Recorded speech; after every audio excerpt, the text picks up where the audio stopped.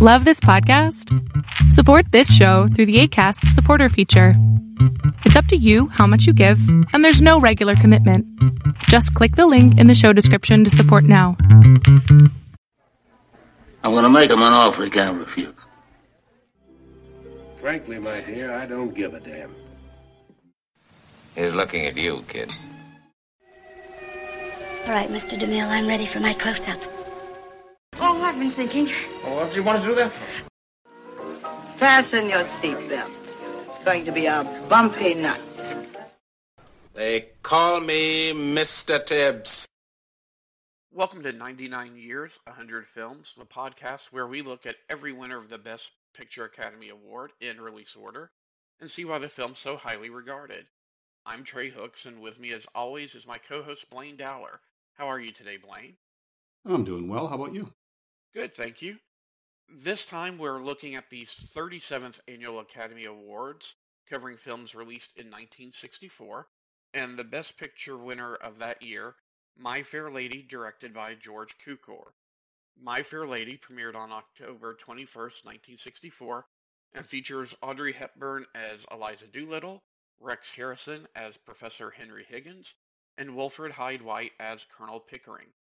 The film's screenplay was written by Alan J. Lerner, based on the Lerner and Loewe musical of the same name, which in turn was based on the George Bernard Shaw play, Pygmalion.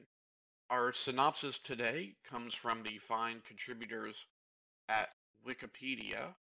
In London, Professor Henry Higgins, a scholar of phonetics, believes that the accent and tone of one's voice determines a person's prospects in society. At the Covent Garden fruit and vegetable market one evening, he meets Colonel Hugh Pickering, himself a phonetics expert who had come from India to see him.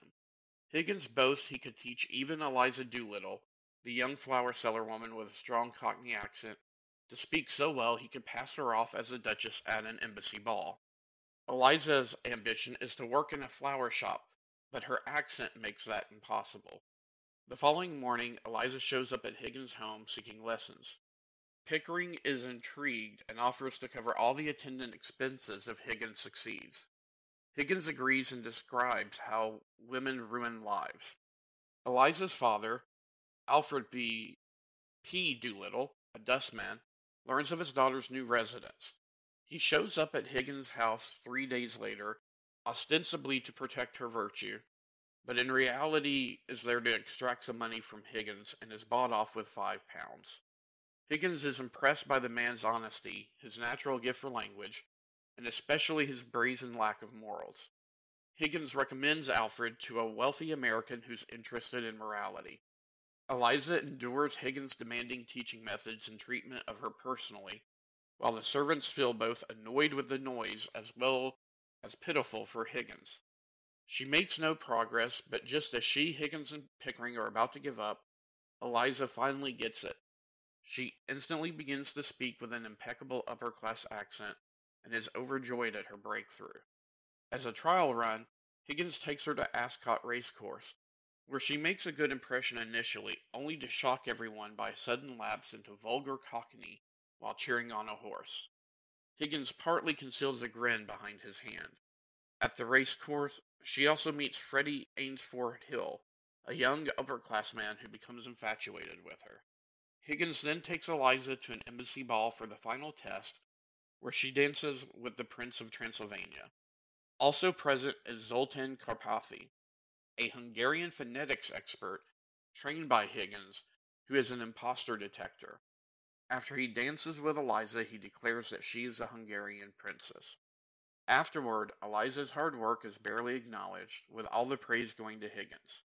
This and his callous treatment of her, especially his indifference to her future, causes her to walk out on him, but not before she throws Higgins' slippers at him, leaving him mystified by her ingratitude. Outside, Freddie is still waiting and greets Eliza, who is irritated by him as all he does is talk. Eliza tries to return to her old life, but finds that she no longer fits in. She meets her father, who's been left a large fortune by the wealthy American to whom Higgins had recommended him, and is resigned to marrying Eliza's stepmother. Alfred feels that Higgins has ruined him, lamenting that he is now bound by middle-class morality, in which he gets drunk before his wedding day. Eliza eventually ends up visiting Higgins' mother, who is outraged at her son's callous behavior. The next day, Higgins finds Eliza gone and searches for her, eventually finding her at his mother's house. Higgins attempts to talk Eliza into coming back to him. He becomes angered when she announces that she is going to marry Freddie and become Karpathy's assistant. He makes his way home, stubbornly predicting that she will come crawling back. However, he comes to the unsettling realization that she has become an important part of his life. He enters his house feeling lonely, reflecting on his callous behavior, missing Eliza so much that he turns on his gramophone and listens to her voice. Suddenly, Eliza reappears at the door and turns it off to catch his attention. And there ends My Fair Lady. What were your initial thoughts on this, Blaine? Oh, this is the first time I've seen it in a couple of decades. And the first time through, I don't really remember much as a child thinking, oh, that was a decent musical, but when I was going to musicals, I was rewatching Singing in the Rain or something else instead.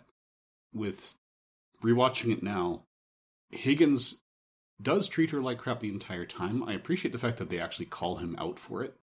That's one of the issues with, say, a Hitchcock film, is that Hitchcock characters often treat each other poorly, and it's not called out because Hitchcock did not know how to interact with other human beings and didn't see it as a problem. Here, yeah, they call him out for it. Pickering calls him out for it. You know, Mrs. Pierce says, yeah, I know Higgins just gave you these instructions, but you're going to sleep. It's 3 a.m. You need to sleep. And I know, I found that I thought they had the perfect ending when she called him out for how he was treating her in Mrs. Higgins' house and says, no, I'm going to go be happy with Freddie for the rest of my life. And, you know, just called him out for it. Higgins couldn't believe it. Higgins' mother says, oh, it's about time she told him. I thought that would be the perfect ending to the film, and then I kept going for 10 more minutes. It just undid a lot of that. I wanted to know what your take is on the ending. So, for our listeners, I purposefully did not read the last 2 sentences of the Wikipedia plot synopsis, because I don't know that their interpretation of the ending necessarily matches my interpretation of the ending. So I was curious what yours was, Blaine. Yeah, mine does not match the Wikipedia, which makes me question why that Wikipedia sentence starts with the words, "It is clear." Because it says it's clear that she will marry Freddie but offers friendship, and Higgins seems to consent to this, but I don't think that's clear at all. She walks in, turns off the gramophone, says the next line. He turns around and says, Eliza. They smile at each other, and then he says, okay, where's my slippers? And tips his hat over his face, which is exactly the same kind of callous treatment they'd had the whole time, and it fades out. So to me, it seemed like, no, she was going back to the relationship they had before, almost like it was Stockholm Syndrome. And I just, yeah. I'm almost there. There is a grin on Rex Harrison's face as he kind of reclines and tips his hat over his face that makes me think Henry Higgins means that as a joke. So I don't know that he's necessarily completely unlearned everything he had in the epiphany in the previous, 5 minutes in the film. But I am with you. I think it is a rather ambiguous ending, and I don't know that she ends up with Freddie. This is like you, this was my first viewing in a long time, and I think the first and only time I saw it was probably when I was a child and intellectually knew what was going on but didn't have the maturity to pick up all of the nuance. And I find this to be a surprisingly complex musical.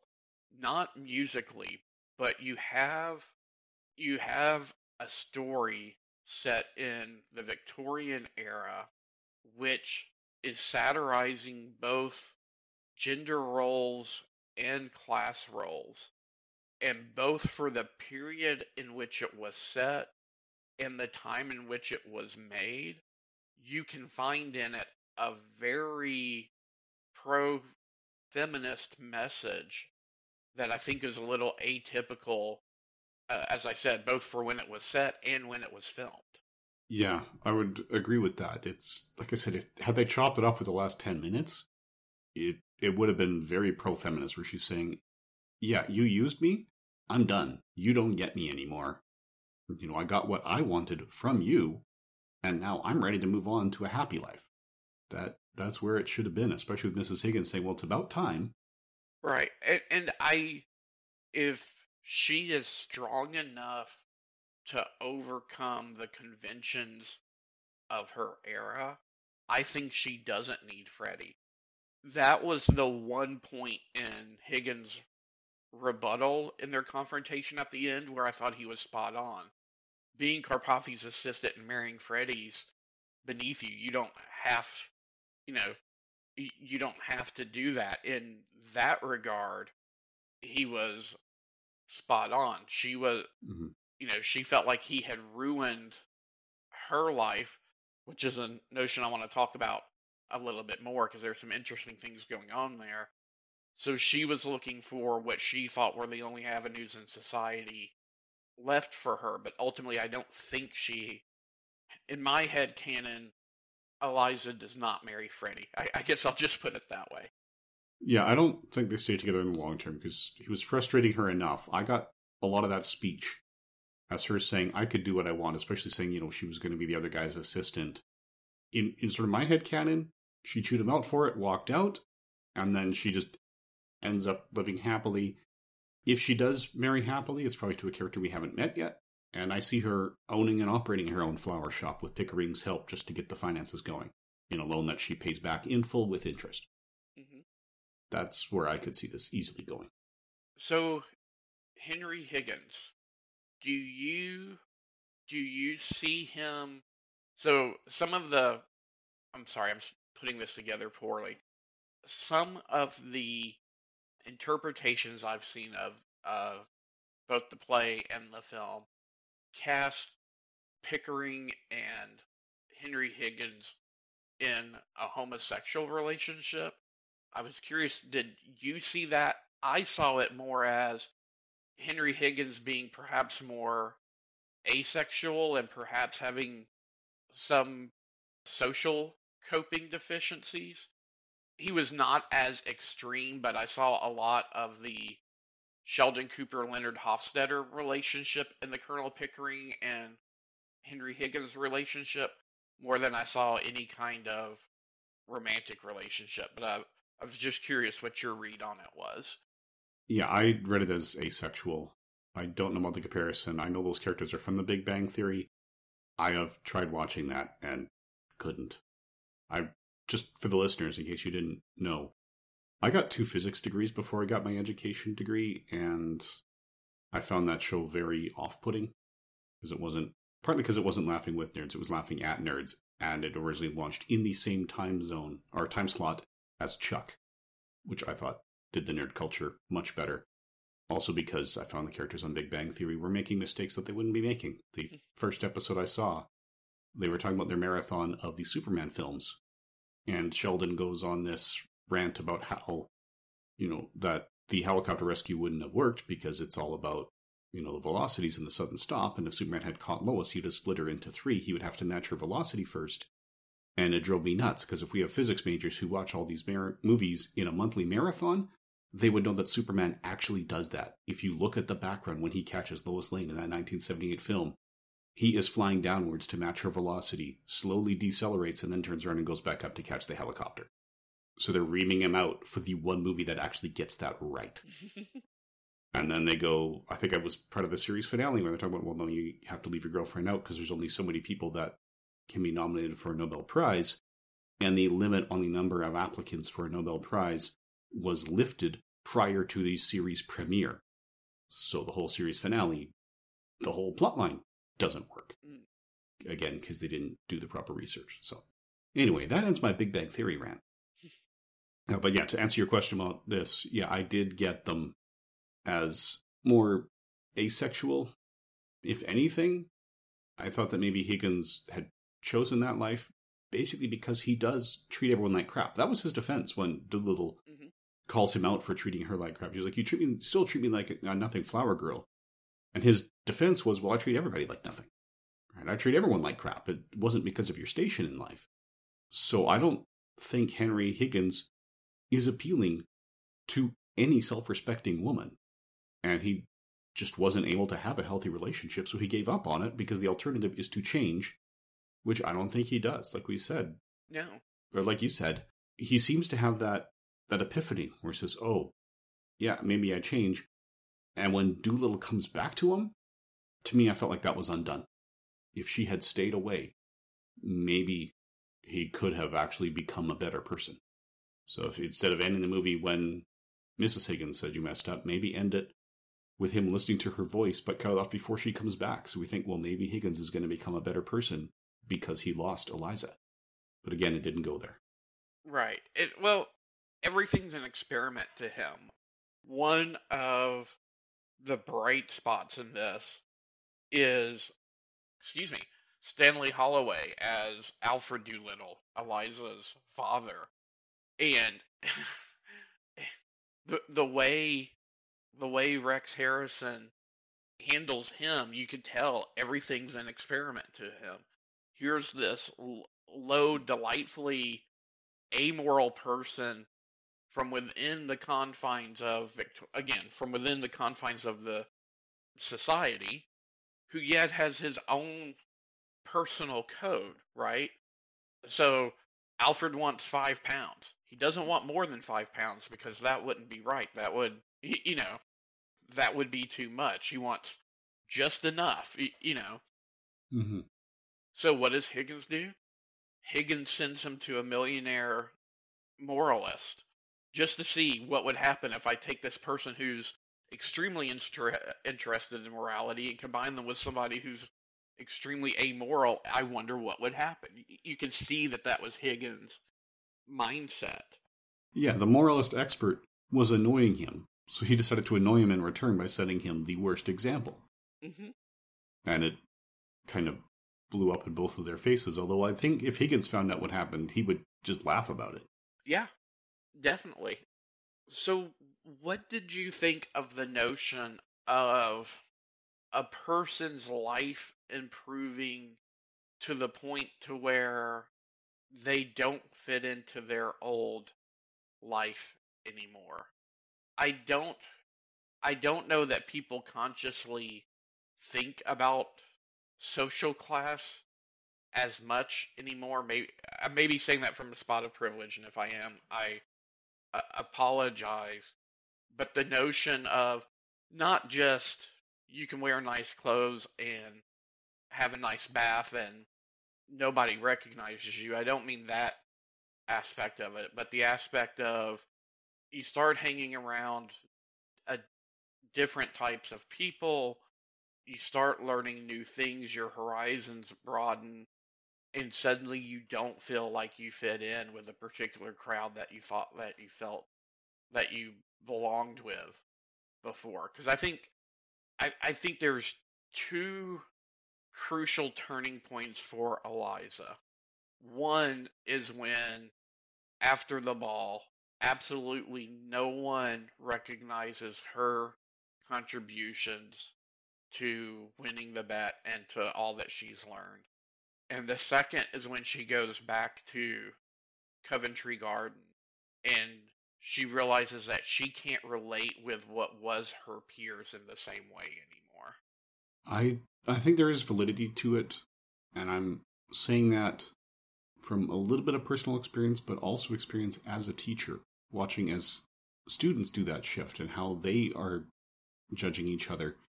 When I grew up in one of the most culturally diverse neighborhoods in the city of Edmonton. And I saw students who were best friends in grade 1 come back in grade 2, and one said, oh, we're not allowed to talk to each other anymore because they'd hung out over the summer. And that's when their parents found out, oh, they came from the same street in their home country, but it was opposite ends of the street. So they were cut off. Because, they would obviously be a bad influence, even though they were best friends. And I have seen people who just didn't fit in. My best friend in junior high And I drifted apart. We tried reconnecting as adults, and we just weren't the same people. We did not mesh anymore. So, yeah, I do think that there is validity to that. I think the pattern of speech is not enough to explain the difference. So I think there can be changes, but it needs more than this. My issue with that was the fact that her transformation was not gradual. That is a part that really sticks for me. Yes, it's... And I guess it's just the artifice of the film, but it is flip a switch. Yeah. It was horrible and perfect. Now, they did have the nuance of once they thought she had it, when she gets angry in the third act of the film, she fluctuates, which I liked. Mm-hmm. But you never saw the transition from horrible to perfect. No, it was practically mid-sentence flip of a switch, which gave them something to hang another song on. But, yeah, it helps that when they took her to the races, yeah, she presented well at first, but then the actual content of her discussion wasn't there in terms of what they were looking for. Do we want to mention who played Freddy at this point? Yes. Because that's Jeremy Brett, who is probably best known these days for being an exceptional Sherlock Holmes in the Granada TV series of the 80s and 90s. And another, just if we're calling out the actors, another one that people might recognize, a very small role when someone comes to escort Eliza to meet the Queen of Transylvania at the ball. That's Alan Napier, who is probably best known for playing Alfred Pennyworth in the 1966 Batman series. We've already mentioned him, but someone else that genre fans would definitely recognize is Wilfred Hyde-White, who plays Colonel Pickering. He always plays kind of a stuttering role, for lack of a better word. I think his natural acting style was to always kind of have himself seem to be grasping for words. But he is in both Battlestar Galactica and Buck Rogers in the 25th century in the 70s. And I did not know this until I was reading his biography. His comic book connection is his son is actor Alex Hyde-White, who was Mr. Fantastic in the Roger Corman Fantastic Four film. Okay. Which I will maintain, on a script level, is still the strongest Fantastic Four we've got that actually used the title. It is. It really is. Yeah, the best Fantastic Four film that's out there right now is the first Incredibles movie. But of those that actually use the property, Corman had the best script to work with. If Michael Kaiser and John Wilson are listening, if you ever bring back Make Ours Marvel, I'm just saying there are a couple people who are available for a discussion on the Fantastic Four Roger Corman film, and I'll leave it at that. Yeah. Where, as a teacher, because I was thinking about this as I was watching the third act, I think I know your answer, but I'm just going to ask, how much of a student's success do you think is the teacher, and how much do you think is the student? Because that's really the linchpin of the conflict in the third act. Yeah, you need a lot of the motivation from the student. So a good teacher can inspire them and keep them engaged. But, yeah, any teacher like Doolittle who says, oh yeah, it was all me, it's not you, is just not well suited to the profession. You need that student buy-in. If it was 100% teacher, then every student in your class would end up with the same grade. And they clearly don't. Now, that's probably more true in the younger grades when they're more likely to be coming in with the same skill set. As you get to the later grades, they've had different teachers, they've had different experiences, different skill gaps will produce differences as well. But, yeah, student effort is a big part of it. As a teacher, it's my job to make sure that they've got what they have, try to help them understand why it's relevant and worth learning. And also, as a high school teacher, I need to recognize which skill gaps are in place and help fill those in so that they can succeed. And make sure they believe they can succeed. So yeah, a lot of the heavy lifting is done by the students. So Eliza was absolutely right to be frustrated when Pickering and Higgins were saying, oh, it's all the two of us. Whereas I'm going, no, it's Higgins and Eliza were the main two contributors. Then Pickering and Mrs. Pierce, at least, for all the household help, deserve some input on that too. I only have one other thing in my notes, Blaine, but I think it's probably best served for when we cover the nominations. Was there anything else you wanted to cover before we transition to that?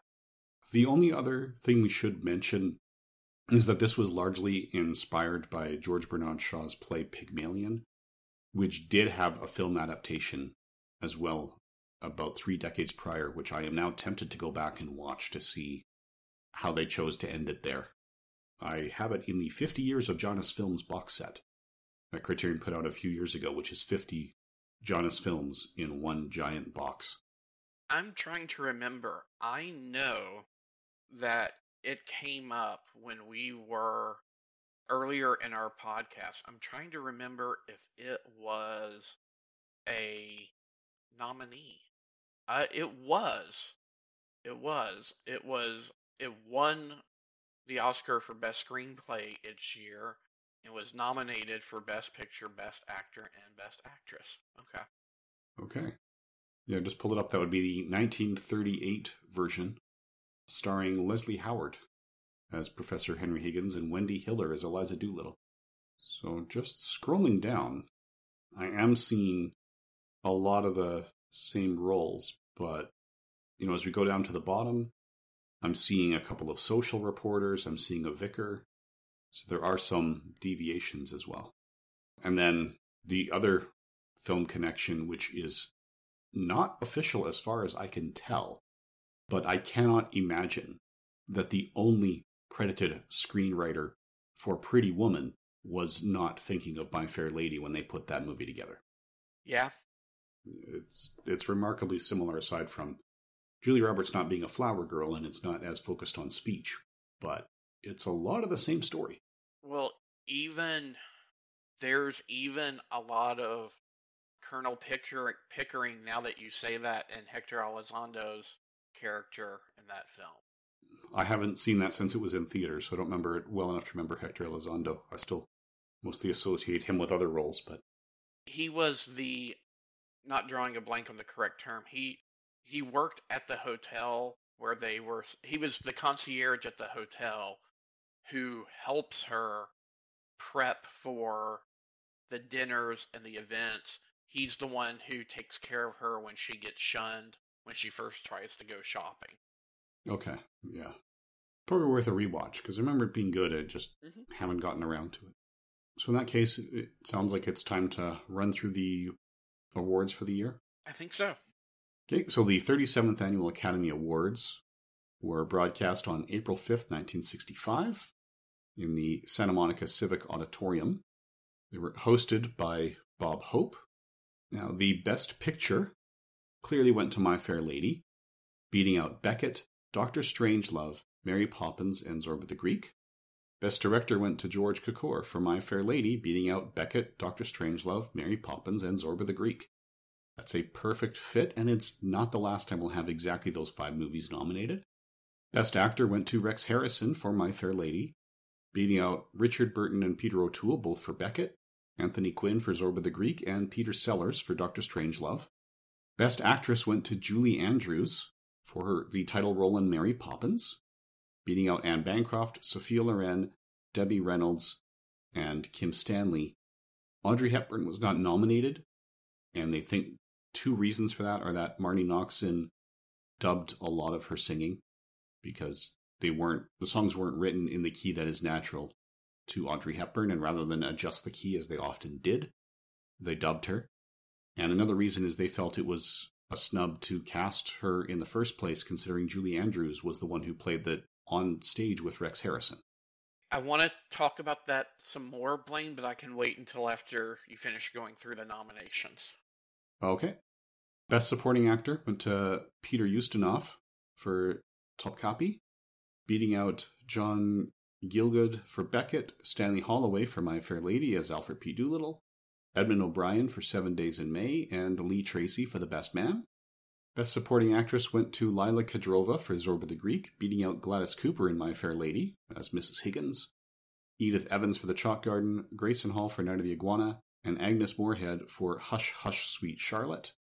Best Story and Screenplay written directly for the screen went to Father Goose, beating out A Hard Day's Night, One Potato, Two Potato, The Organizer, and That Man from Rio. Best Screenplay based on material from another medium.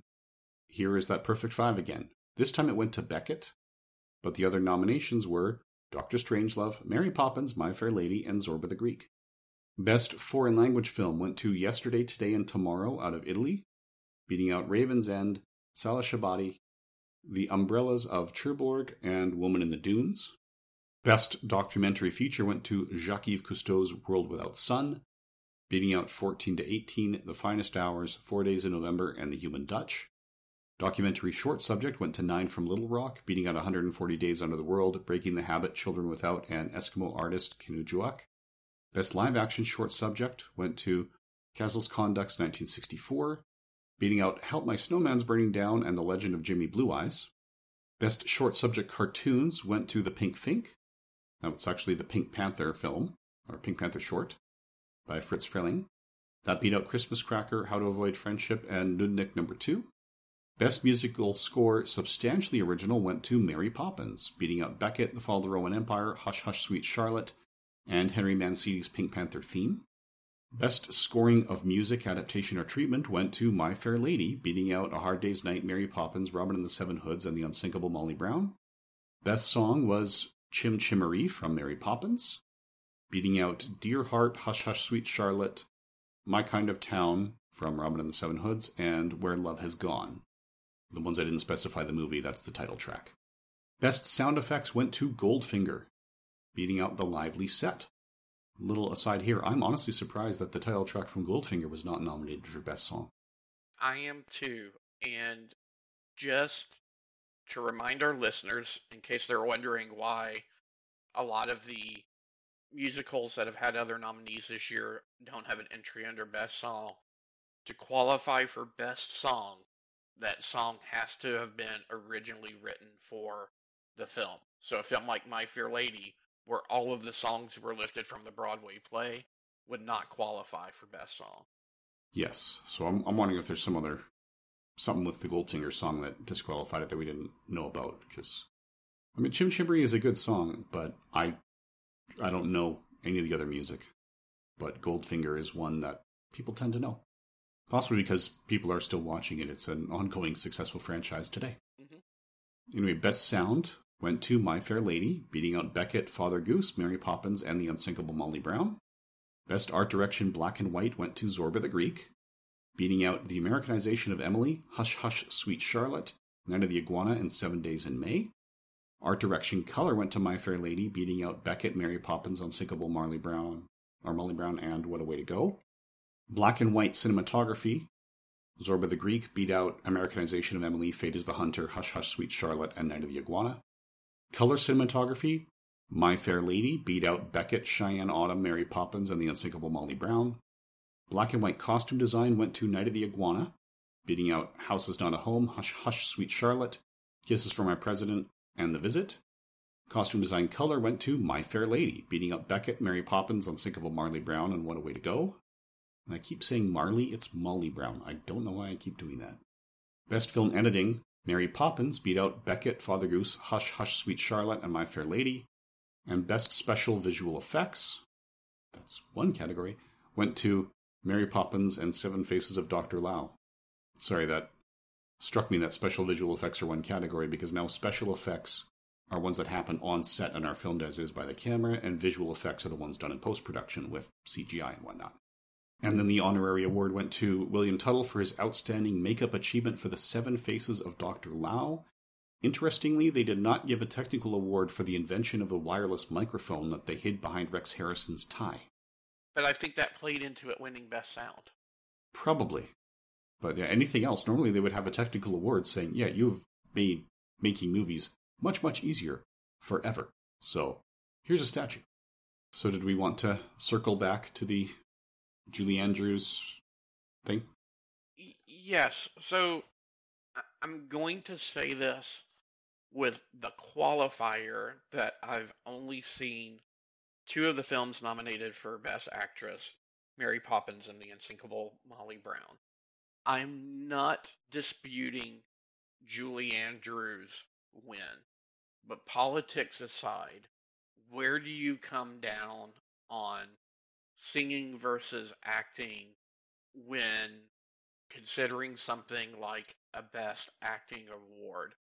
Is it for the entire performance, so you expect the actor or actress to do, quote-unquote, the entire performance, so that something like hiring someone else to dub over the singing should disqualify someone? Or do you think that it should focus on the acting part of the performance and that the dubbing should not disqualify?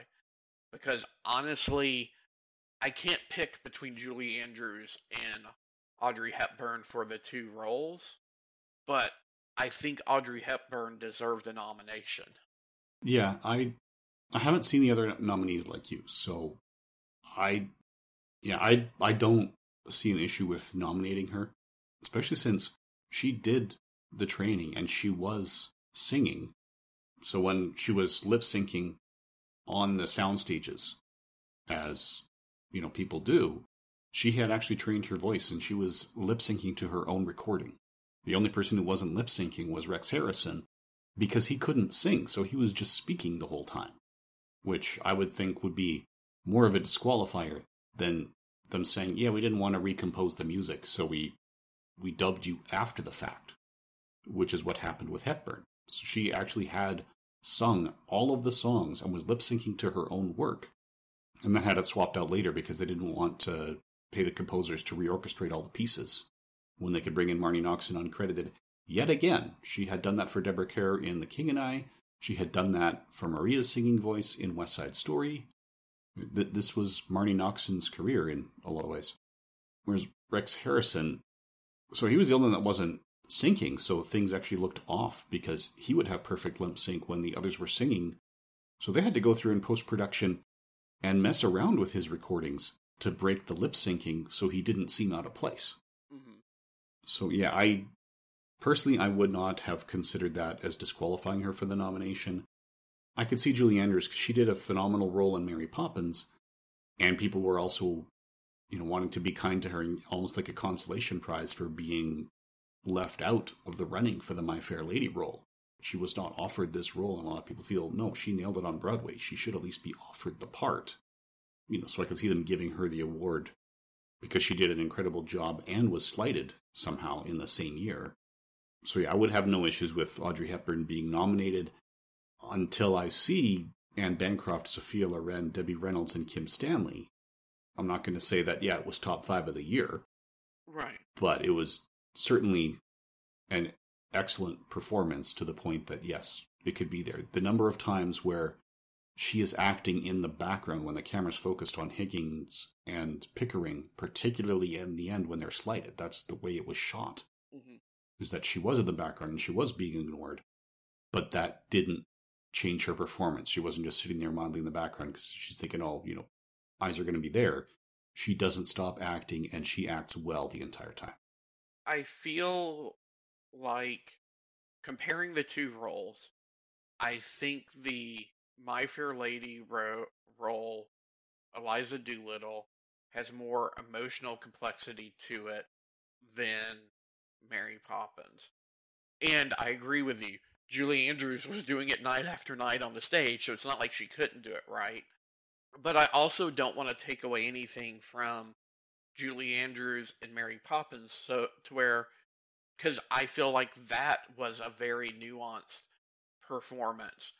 And while blending live action and animation was not anything new, I mean, most of the first animated shorts were actually that.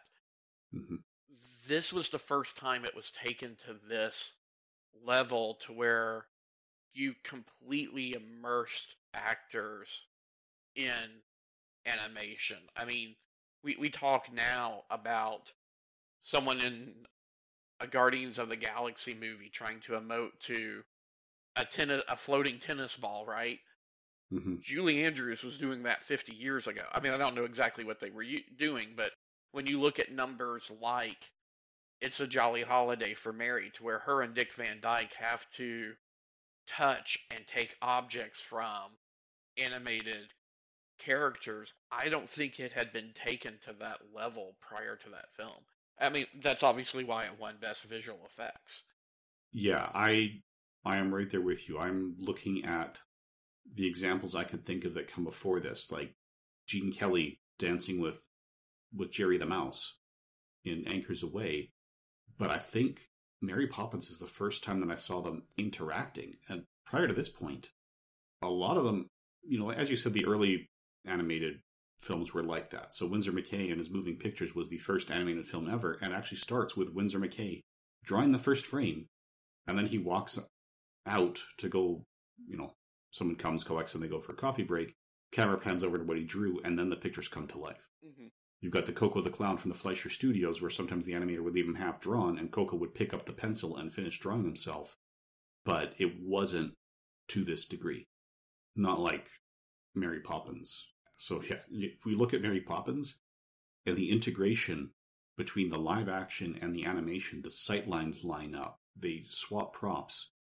It is a better job done in 1964 than I think even the Star Wars prequels in the 1990s, where they had the budget and they had the experience with visual effects. Mm-hmm. And they still couldn't get the eye lines to work because people were looking at a tennis ball, and then they created a CGI character whose eye line didn't match up with where the tennis ball was.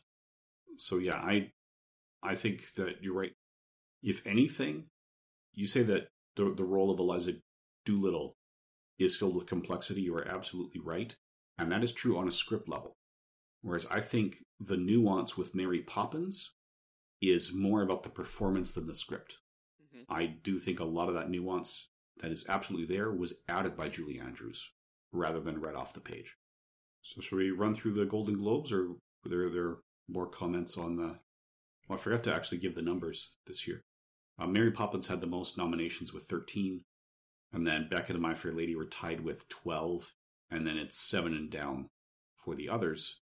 Most wins went to My Fair Lady with 8, and then Mary Poppins with 5, with Zorba the Greek, the other multi-award winner, with 3. Did you want to debate the Best Picture nominees, or did you want to wait until after we covered the Golden Globes?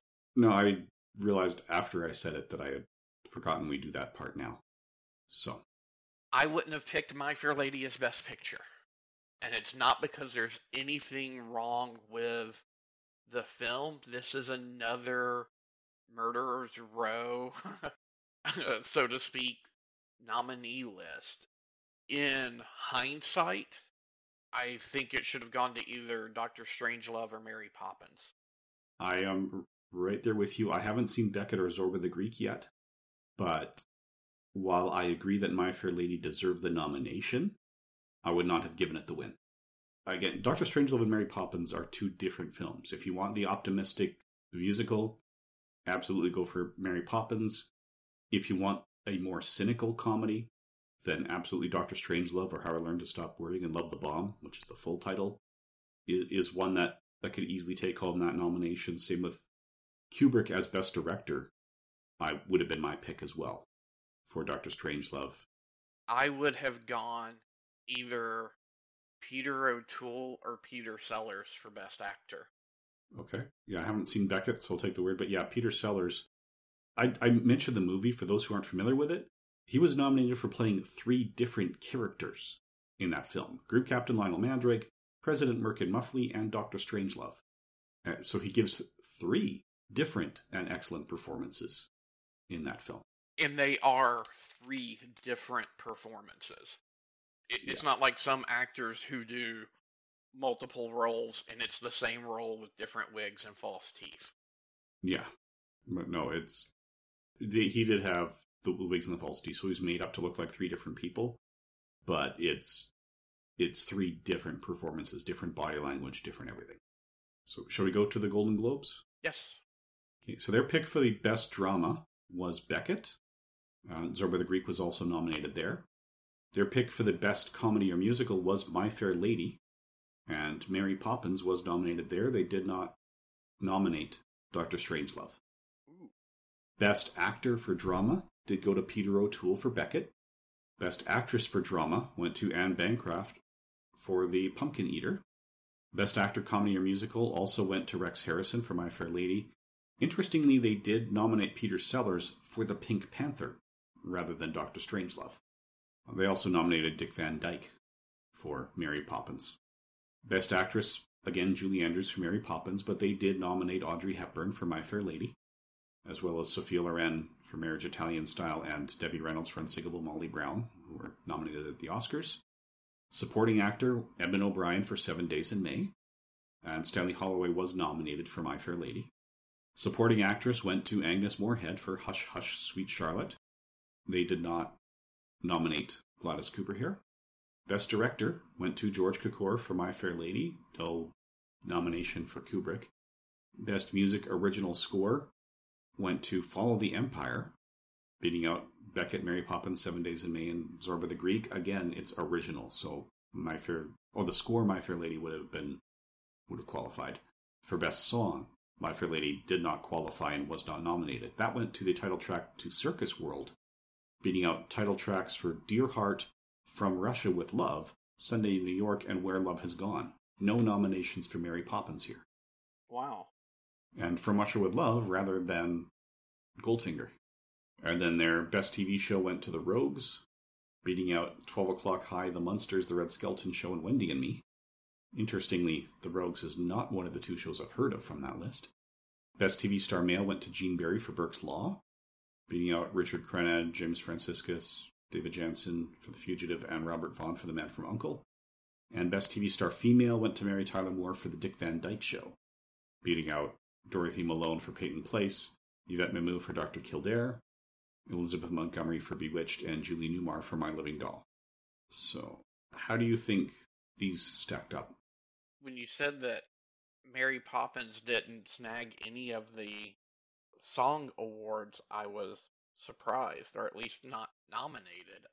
I mean, I have never understood the reverence people have for Chim Chim Cheree, mostly because to me it's like just a series of little vignettes. It's not really a complete song, but my preference has always been Jolly Holiday with Mary. See, and I would have gone for Supercalifragilisticexpialidocious. Yeah, there's a lot there to pick from, so. Or A Spoonful of Sugar, How many more of those songs do people know than... Yeah, when you're talking about Mary Poppins, I wonder if maybe they split the vote or something, because you could literally look at every song in that movie and say, that's a contender. I don't know. As far as the Best Film Drama for the Golden Globes, I haven't seen any of the nominees. No comment. I see that Beckett and Zorba the Greek were both there, with Beckett winning, so that's consistent with the Oscars at least. We'll talk about how that stacks up with Letterboxd and IMDb later. For the Comedy or Musical, My Fair Lady, here I have seen both Mary Poppins and Father Goose. I have not seen Unsinkable Molly Brown or The World of Henry Orient. I don't understand why Dr. Strangelove is not in this list. And Dr. Strangelove, Mary Poppins, and arguably Father Goose, I would give it to over My Fair Lady. Yeah. Now going through the other nominations, IMDb voters almost agree with the Academy here. If you look at just the nominated films, Dr. Strangelove comes out as the first pick, and My Fair Lady is second. But sorting them all, everything that came out in 1964 with at least 1,000 votes, by descending rating, Dr. Strangelove comes out at number 5 on the list. My Fair Lady is 21, with Mary Poppins and Beckett coming in at 22 and 23. So Dr. Strangelove has an 8.4 out of 10 for the average rating. Mm-hmm. My Fair Lady, Mary Poppins, and Beckett are all a 7.8. So that's a very tight race. And Zorba the Greek comes in at number 32 with a 7.7. So that's pretty close with Dr. Strangelove on top. That's a closer spread, I think, than we normally get. It is. Yeah, it's a lot tighter. The Letterboxd users disagree. They put Dr. Strangelove as number 3 for the year. And Mary Poppins is second. And from there, Zorba the Greek and Beckett are both coming in next. Beckett a little bit ahead of Zorba the Greek. And then My Fair Lady is actually dead last for these 5 nominations. And Woman in the Dunes, the Japanese nominated Best Foreign Language Film, is number 1. And I Am Cuba comes in at number 2 overall on Letterboxd. So those are the only 2 that come in above the nominations. In the IMDb, we've got Mars na Drinu, which is about a Serbian army in World War I. Then Father of a Soldier is number 2, Woman in the Dunes is number 3, and Dosti is number 4. So Dr. Strangelove is the highest rated English language film of the year. So opening it up to any release from 1964, what would your pick have been? Anything from 1964. It probably would have been Strangelove. Yeah, I would have said Strangelove was number 1 with Mary Poppins as the runner-up. Those have been my picks. But other films that I would have gotten to before I got to My Fair Lady, we've mentioned Goldfinger a couple of times. Mm-hmm. We recently did an episode of Is It Jaws with Paul, where we talked about Jimbo, and he and Andy had earlier covered, that's Andrew Leyland, sorry, had earlier covered A Fistful of Dollars, which was a remake of Yojimbo that came out this year. I would put A Fistful of Dollars ahead of My Fair Lady. Yeah, Letterboxd puts Fistful of Dollars between Strangelove and Mary Poppins. So, we also have 7 Days in May coming up very high on this list. A great John Frankenheimer film, yeah. Yeah, The Night of the Iguana got a lot of recognition. That's up here on the list. I mean, the Letterboxd has 72 results on the first page, and Mary Poppins doesn't make it. So, Doctor Who, The Dalek Invasion of Earth makes it, because they re-edited that. This is not the Peter Cushing film. Mm-hmm. This, I don't believe it is, I'll double check it, but yeah, this is the actual William Hartnell story edited into one long film, which they've done a few times, and that was a 10-parter. Yeah, I think Peter Cushing one is called Dalek Invasion 2154 AD or something like that. Yeah, it is something like that. I have the DVD, haven't gotten around to it. One of the few.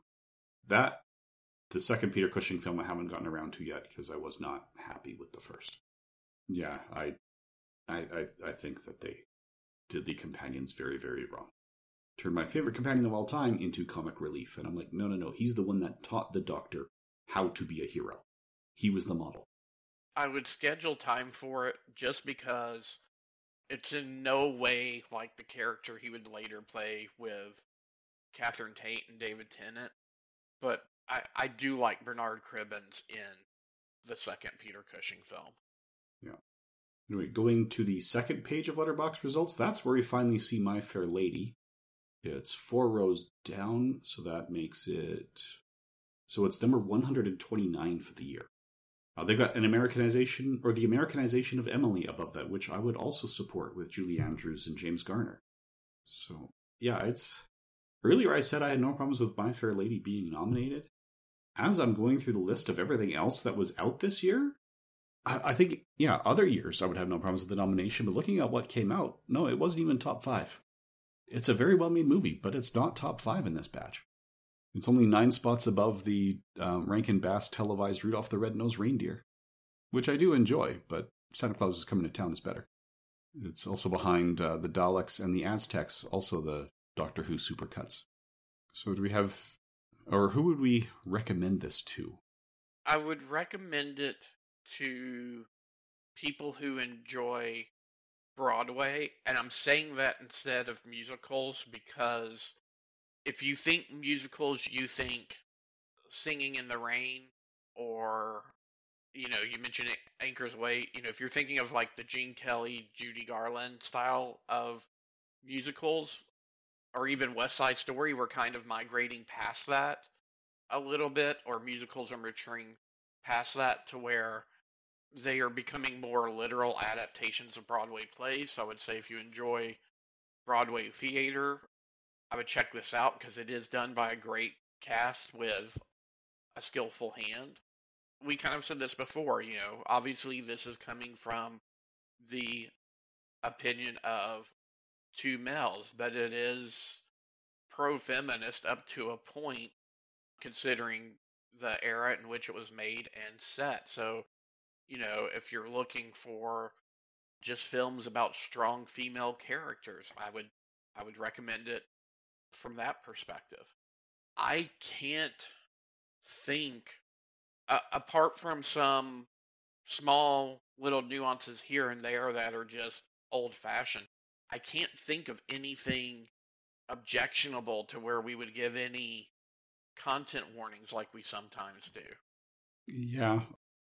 I would recommend it to a lot of the same people. The only caveat I would put in is that, like you said, there's a lot of strong feminist message in here. I would just warn that it's undermined by at least the last few seconds, if not the last 10 minutes.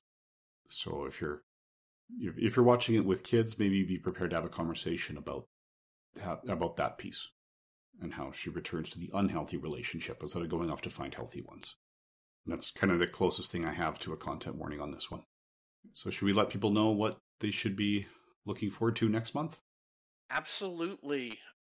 We are going to jump ahead quite a bit in time and head over into the Alps where the hills are alive as we join Julie Andrews, who we talked quite a bit about this episode, and Christopher Plummer in The Sound of Music, directed by a former Best Director winner, Robert Wise, which, for our listeners, I don't know all of the content differences in different countries and areas or whatnot, but at least in the States, The Sound of Music is one of the few Fox films that is available on the Disney Plus service.